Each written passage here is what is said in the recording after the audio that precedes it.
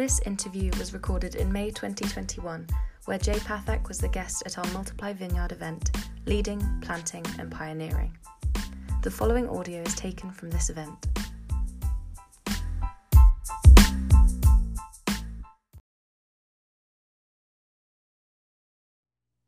Great. Well, it's great to be here. It's great to have Jay with us, and we're excited to be just looking at this topic of formation for the sake of mission.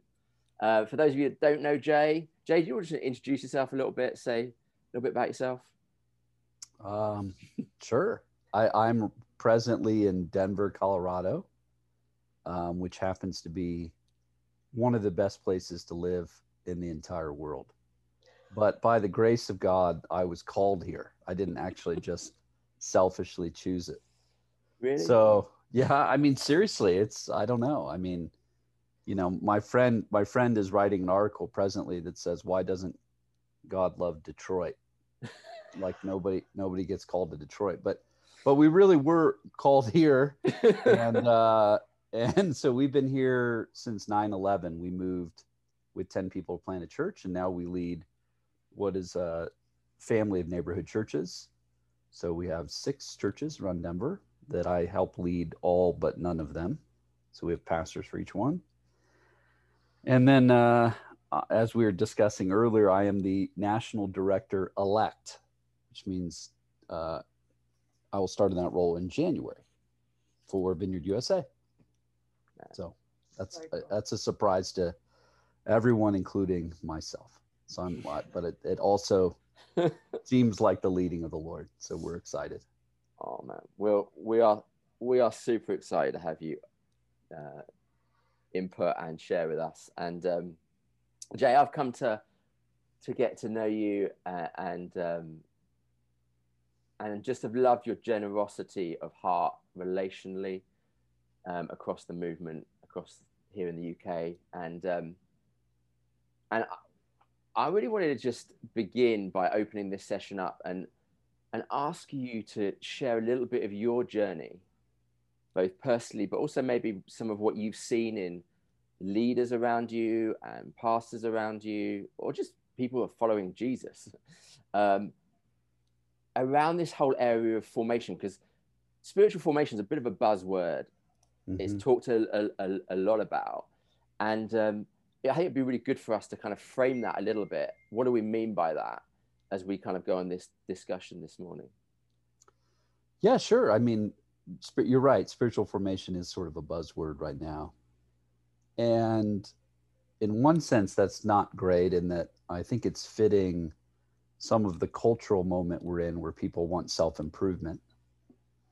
So often what they're doing is saying, yeah, the secular space or the space outside the church is pretty interested in what would be pseudo-spiritual thinking, like, can I manifest my reality by thinking about and saying things? And, so there's all kinds of different frameworks that are out there that are mostly for self-improvement. And so in the negative sense, maybe in the church, we're saying, yeah, let's join the self-improvement bandwagon and we'll spiritualize it around Jesus. So that would be the most cynical way of seeing that. But I think probably a more positive, and frankly, I think a biblical way of seeing it, is to say that the church for 2,000 years has believed that entering into life with Jesus doesn't just prepare you to die, but shows you how to really live. And specifically in our traditions, which would be Protestant, what we've done is tell people that faith is about how you get into heaven. I mean, even the ways that we proclaim the gospel is often, if you were to die today, do you know what would happen to you? Which is when you really just remove yourself from that for a second, it's pretty morbid and strange. But I think what would be a more biblical picture from Jesus and Paul in the early church is not how do you get into heaven, but how do you get heaven into you? And the pictures of the kingdom and really the life that Jesus offers us is to have the presence and the power of God in our life now. And in order to have that conversation honestly, we have to acknowledge that everybody has a different story. So what it looks like to have God into your life if you've had a ton of trauma in your life versus relatively little trauma. If you've, depending on your family story, it shifts the way that you understand authority, yourself, love, what it means to be a part of a family. And though we might have entered into life with God in a way that secures us for eternity, that tricky work of sanctification is the theological word of like becoming more like Jesus, having God grab a hold of every part of your life, is obviously different based on the story that you have entering into life with Jesus.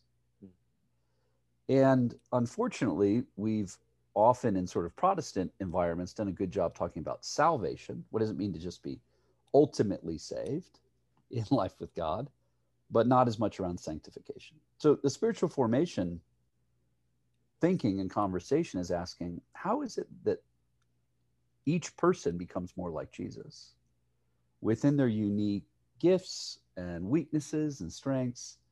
And how does God enter into your unique story? And that isn't going to be a one size fits all. That's not a cookie cutter deal. And I think most pastors, especially, are at a place where they're going, you know, there's got to be another way, because just getting people to read the Bible and pray and have a quiet time, it turns out it's not necessarily working. Most pastors recognize that that's not working within their churches. And if the pastors don't recognize it and leaders don't recognize it, the watching world sure has. You know, the people that don't have any life with God are going, I'm not sure that you look all that different. And it seems like you guys have figured out how to play some kind of a game, that you're convinced you have this body of knowledge or some kind of secret key that we don't necessarily see in your real life. And so they're going, I'm not that interested. And then, of course, even people in churches know this is true. I mean, you guys, you've been in church. So it seems that sometimes people get worse, not better, in church. It used to be that we were sort of the moral authority. You know, people would go to a pastor to ask their opinion on something. That would actually be in the paper not that long ago, you know, a generation or two ago. And now, if you're a pastor or a leader, not only are you not the moral authority, it means you're probably suspect. Like, oh, well, we really don't want that guy's opinion. We don't want to know her opinion if she's a church person. So that's a really strange problem.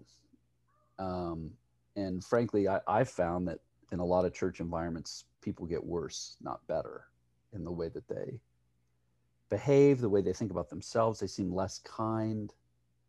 They seem more judgmental. And if that's not depressing enough, let me depress you further and to say that pastors, if they're really, really honest, they admit, I'm not sure we're helping people become more like Jesus. But more than that, they look in the mirror and say, I'm not sure I'm becoming more like Jesus. And I don't know what it's like for you where you're at in COVID, but I mean, in our city, we've had dozens of pastors around the country just resign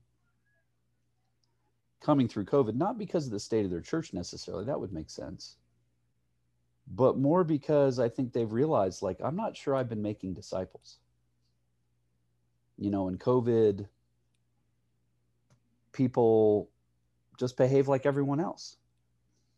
And when we thought we were cultivating an environment of discipleship and under fear, and in the midst of the crazy election cycle we were in here in the US, and the racial upheaval, I'm looking at my people, some of the leaders that I've been walking with for 20 years, and they're behaving in a manner that I don't even know what I've been doing with them.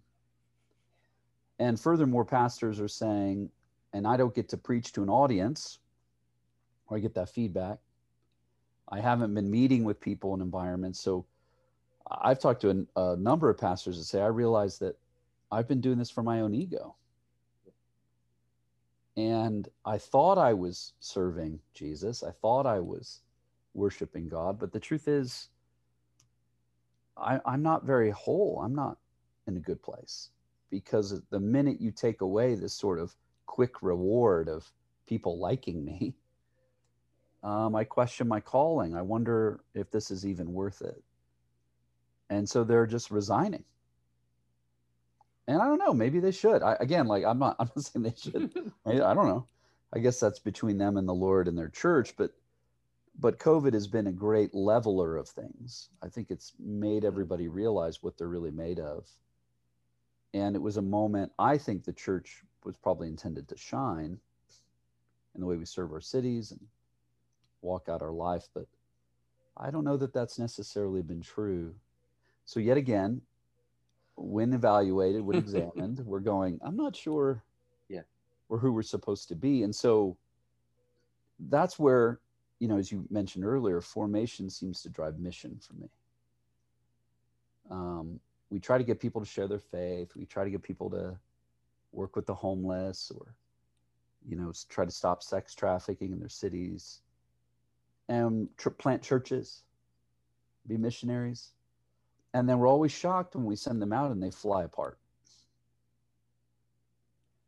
Well, why are we that surprised? I mean, what we did is we put a whole bunch of pressure on them, a lot of voltage in their life that they hadn't experienced before. And what they realize is, man, I don't have as much going on under here as I thought I did. The foundation can't hold. The circuit, the fuse can't hold. The electricity blows the fuse. And that means we have to do a different kind of work to access that stuff, to prepare ourselves, but then also to realize when the pressure hits us, it takes courage to admit, I'm not who I thought I was. I'm not behaving the way I think I'm supposed to behave right now as a pastor, as a leader. And instead of that, making it shameful and fearful and try to redouble your will, like, well, I'll just try harder. Instead of that, because if that were true, then we would need the gospel. We wouldn't believe in grace, right? Why would we need to be rescued by Jesus? So as the scriptures are true, where they say, as you receive Christ, therefore walk with him, that means those are opportunities to receive more grace, invite God into a deeper place, to reform us, to truly trust Jesus in a deeper way. And so, so for me, I mean, this formation conversation really is the sort of string that pulls a lot of things with it, whether it's your friendships, your marriage, calling, leadership. And I understand many people have entered into that conversation through the self-help door. So be it, whatever. But I think the more people examine church history, the scriptures as a whole, what it means to be a community, a church, a staff, to be a leader, you realize, a lot of the roads lead back to this conversation. So that's a great intro, Jay. Love it. But I just it's interesting how you framed your experiences and reflections on this pandemic season. Yeah. Because it's almost like before, people would have created all sorts of structures and systems to hide that is the real authentic self. And like what you're saying, Jay, is that this kind of season has kind of exposed that. There's been no way of hiding that. It's been too long been too intense in experiences that people couldn't control or out of their control. And so it's brought all of this stuff to the surface. And I think, this journey for you in terms of becoming aware of it in your own life, in how you were leading, how you were carrying leadership in the life of those of your teams and pastors that were around you, kind of predate that, don't they? That's been a journey you've been on for a long time, and it's something that's how you and I really connected. Was this, for me, just having that authentic, courageous moment of going, I'm not sure what I'm doing, why I'm doing it, and how I should do it anymore. So, like, can you talk a little bit, like, what was that journey for you? Like, how did that work out in your life? Yeah, I mean, for me, and this would be true for my wife and I both. You know, we come from families that were not super stable. And so for her, that was sort of in a Christian environment, but it wasn't very stable.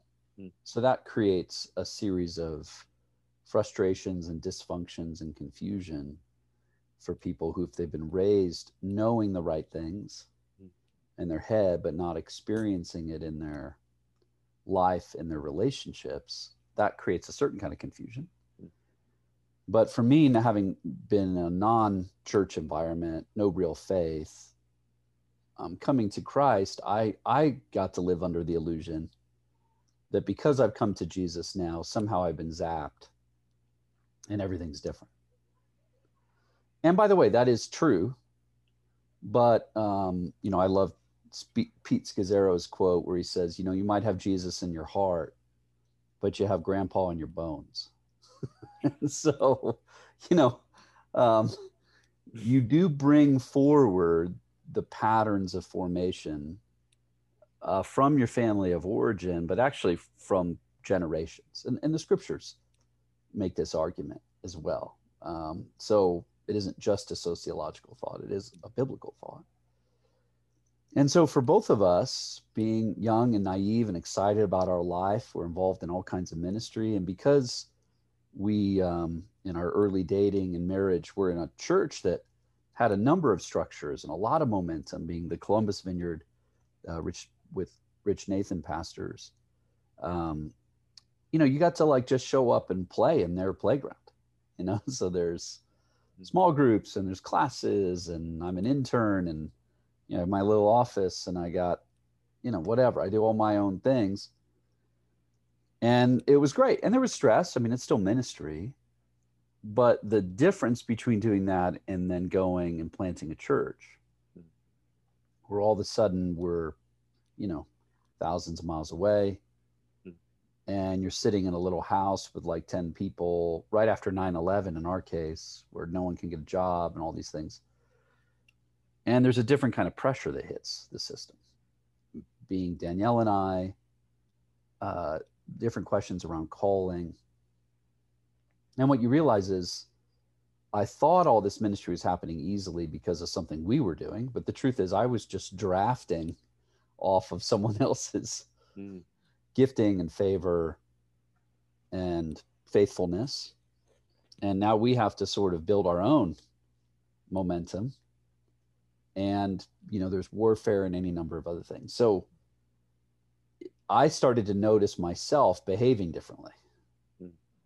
For me, it was different places of anger, depression, discouragement. Was, you know, you always have bits of that, but it was really pronounced. And then similarly for Danielle, so all of a sudden there's this friction in our marriage.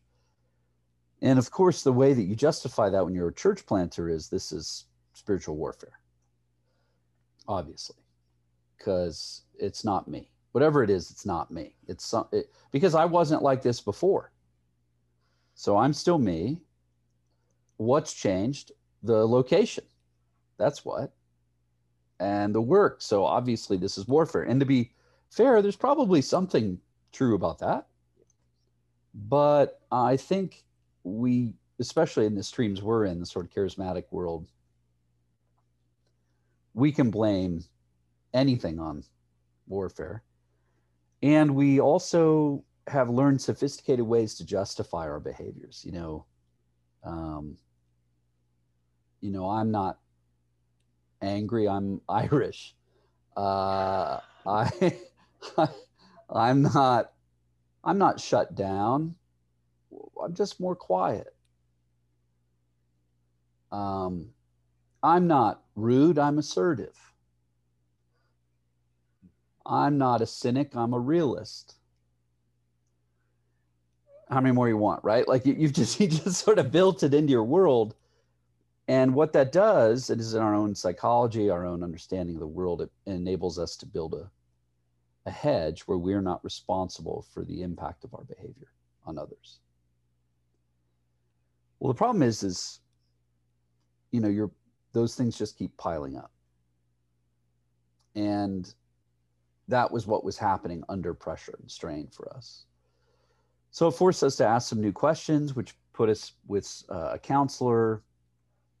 And then slowly, as I'm doing some spiritual direction kind of exercises a la Dallas Willard and really church history, as well as this counselor, I started to realize I have some patterns in my life that have been here really as long as I can remember, that as the kingdom is encountering these patterns, Jesus is asking, can I change this?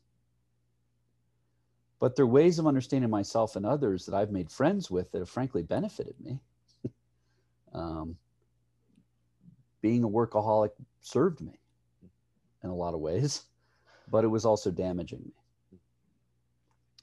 For example, anger is mostly a control emotion. So I had learned to power up in certain ways when I thought things were out of control, so I could wrest control back for myself and from other people. So it turns out those things work, but they don't really work. Or they work to a point.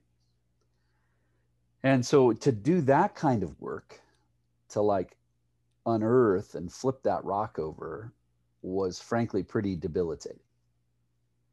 Because most of us have been spending a lot of time for a long time plowing around real stuff going on under the surface and the way it's impacting us and other folks. And we know kind of intuitively to flip that rock over, there's going to be there's something under there. There might even be like a hole that's full of stuff. I don't know how many bugs or animals are underneath that rock. And man, if I flip that over, I might end up spending all my time having to engage at a deep level some of that emotional unrest. And that's going to debilitate the rest of my life. So it's just better to leave that rock there. But I think that Jesus intends to transform us, and our ministries, our life to others will always flow from our own life. And so if our own wells are polluted or clogged, we're giving out of our own wells. And it's God's intention to help clean us up and heal us up for the sake of mission, not just for ourselves, though it is also great to live with more freedom. But it enables us to be a conduit that can do more. I mean, Mike, heard me talk about in 1 Peter 3, that was a passage that really had a huge impact on me, where we've used it mostly for apologetics, around, always be prepared to give an answer for the hope that you have. But the passage is a passage about fear. And Peter's basic argument is you're going to live such a hopeful, peaceful, non-anxious life in the midst of where people have conspiracy. I mean, talk about COVID, conspiracy, fear. In the midst of that world, your hope is set on Jesus, and it's going to be so palpable. It's going to be so different that people are going to come up and say, what gives you hope? And Peter's basic admonition is, when they ask you that, make sure you mention it's about Jesus. But what Peter's assuming is people are going to ask because you're living a certain way. And I think the sad thing for me is not only are they not asking, but we're actually adding to the fear and anxiety more than actually taking it away. I mean, when I look at Christians on my Facebook feed, or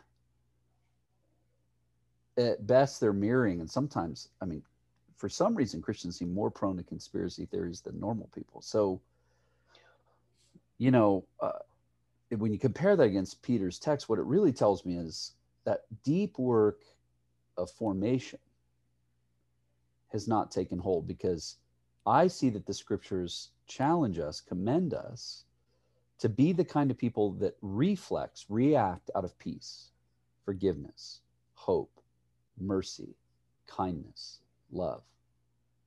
That it shouldn't be that we're gritting our teeth and clenching our fists going, I guess I have to forgive.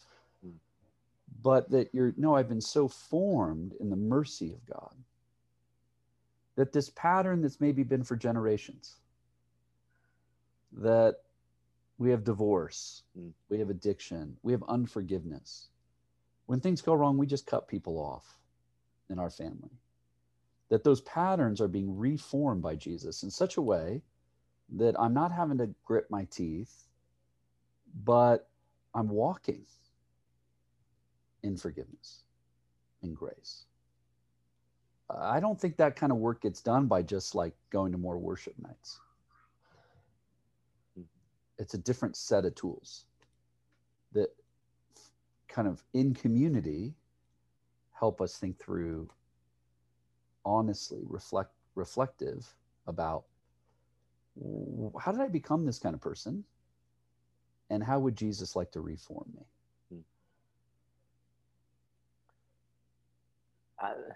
So helpful, Jay. I think one thing I'm hearing from what you're saying is this courageous vulnerability that's required to kind of just to have a mirror put in front of you and to be willing to look and to not look at others, to justify, not to think, well, it's because of this, or it's a season, or whatever it may be that we use, the language we'll use, but to say, no, this is me. This is who I am. This is where I'm at. And these are the holes in my story or in my journey that the Lord I still haven't yet met Jesus in, that he's still got some work to do in me.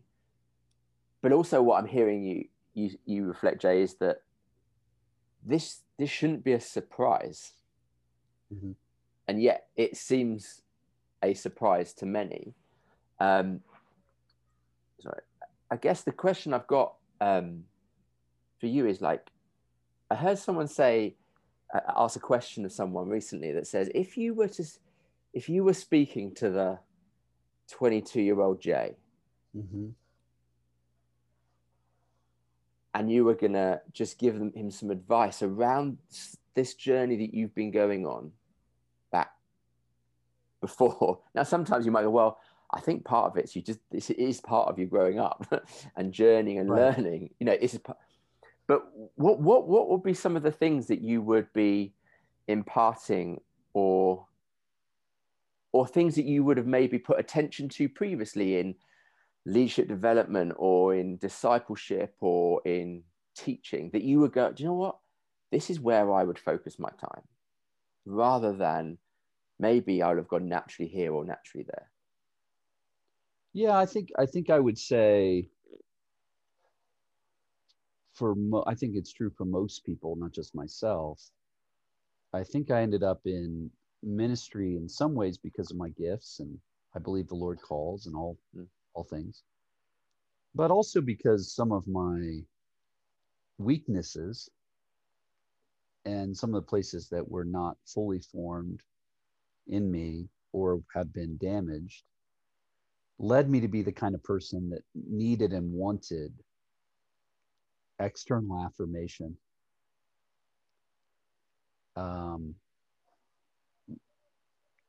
Many of us can be led to think that if we can help fix everyone else, it will help us feel better. It's a stunningly high number of people, for example, in health professions, whether it's nursing or social work or ministry, who come from addicted families, alcoholic homes, abusive homes in various ways. It's a shockingly high number of the kids of those homes who end up in ministry. Because again, if you're looking through this lens of formation, they've learned how to take care of the needs of others. And they've learned how to present as though they have it together, even when the world around them is chaotic. So they do a good job showing up in ministry rooms and taking care of other people. And then as pastors and leaders, we see those people and go, wow, there's leadership on your lives. Often, many times, because that's how we got leading. So we recognize it the same. So, and again, there's any number of people when they hear that, they're like, oh no, what have I done? Why am I? Listen, I think God works in all that. Yeah. So that isn't just weakness, it is strength. So God is in all of that. So to answer your question directly, I mean, I think looking back at myself, one of the key areas that I had to kind of contend with was how I interacted and understood authority in my life, and specifically people who had authority over me. Because from my own formation, I was deeply suspicious of people who had authority over me. I was relaxed and could be myself with peers and with people that I had leadership over. But in environments where people I could tell had authority over me, I could even just feel, even on my mind, my own body, I would behave differently. Because my own story of formation taught me that people who are leading you are mostly out for their own good, what they need and what they want. And they will use you to the extent that you're helpful for what they're trying to do. And the moment that you're not as useful to them is the moment that you'll either be discarded or confronted in any number of different ways. And so again, these are the kinds of things that are subconscious.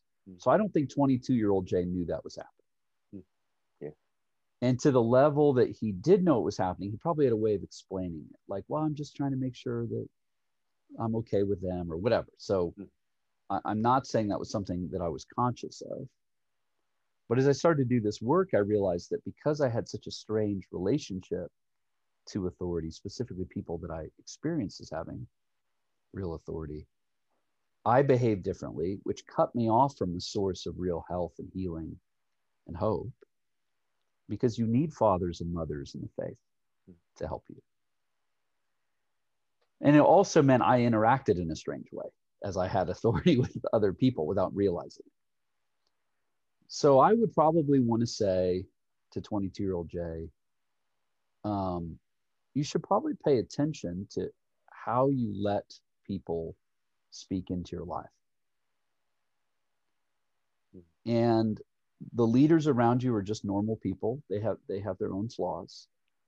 But there's an entire way of life that you will never be able to experience if you don't trust people that have gone before you. With full exposure, like open your whole life up and let them in. And I think that probably would have created enough of a crisis for me to have to do the other work. Because unfortunately, most of the kind of work we're describing only comes with a crisis. We don't examine these questions unless something's gone wrong. So even the work we try to do with emotionally focused and a lot of the discipleship we try to do in the life of our church, what we're really doing a lot of times is creating a crisis. We're not just waiting for one. We're putting them in context. We're having them try things where they go, oh no. And then it's like, hey, good. So we don't have to wait for your marriage to maybe fall apart. We don't have to wait for some kind of massive conflict with a friend or your parents, or we can just sort of create another moment where you can hold up a mirror and see something that would enable you to do some work. So Jay, could I surmise from what you've just said then by saying that to some degree, many of our discipleship environments are too comfortable in the church? Yeah, mostly what we're doing is living under the presupposition that if we give people the right tools so they can just sort of connect to God, that will in some sort of backward way get them to be more honest and aware of themselves, which it can. I mean, don't get me wrong, it can, but generally it doesn't. Generally what we do is we just create more padding and more spiritual ways for people to justify a number of negative behaviors and patterns. And to be more generous, I mean, you do need a level of safety to do this work. You need some safety where you realize this is awkward and uncomfortable, and I'm going to be kind of insecure in this. So to have like the requisite amount of like, it's okay, you're loved, we're going to figure this out. You have to have some padding to be able to do this kind of work, because it can be bruising, but you got to have the padding unto something. It's not just padding for the sake of padding. To know you're loved, to know you're connected, to have a sense of how like you're held together by the ministry of the Spirit, by the scriptures, and by friendship. Those are all really helpful things. But then once we have that sort of environment, that context, it takes a lot of courage to start to examine like, what is going on under here? Where are the places that I, frankly, am plowing around and justifying, finding excuses for? And I do think that's a way of loving people, is to do that work with them. Jay, I think you've brilliantly offered a painful invitation for people to explore that they don't yet know, or that they may not see in themselves, but just to kind of to create that moment of discomfort for change and for shift. Yeah. So I think this first session has been great, just to leave that with people. And let's just. Do you want me to give you a concrete thing right now? Yes, go for it. Here it is.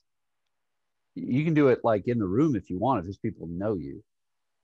But you can do this outside. If you go to a few close friends, go from the family that's from family of origin that you know, and then a few leaders in your life, and then maybe a few folks you lead. Those are like 4 different groups, okay?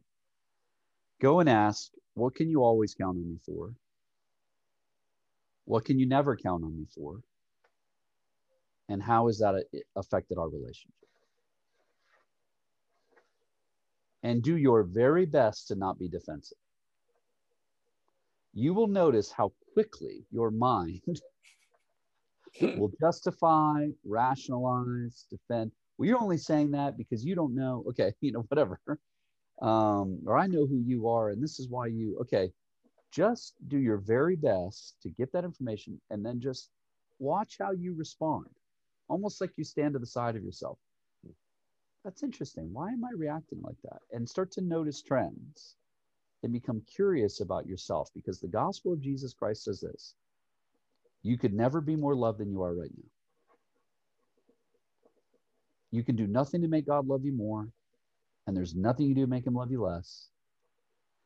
But it's also true, you're way more sinful than you realize. It's so much worse than you know. Okay, so both things are true.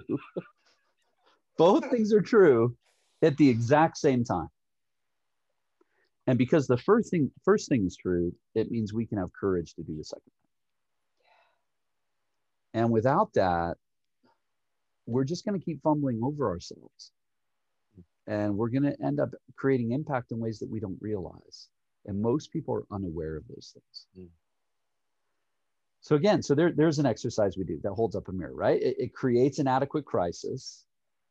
And there's some people who are like, well, I'm not going to talk to my brother, my sister, or my family. Well, the fact that you just don't want to talk to them says all you need to know. Even notice who you seek to avoid.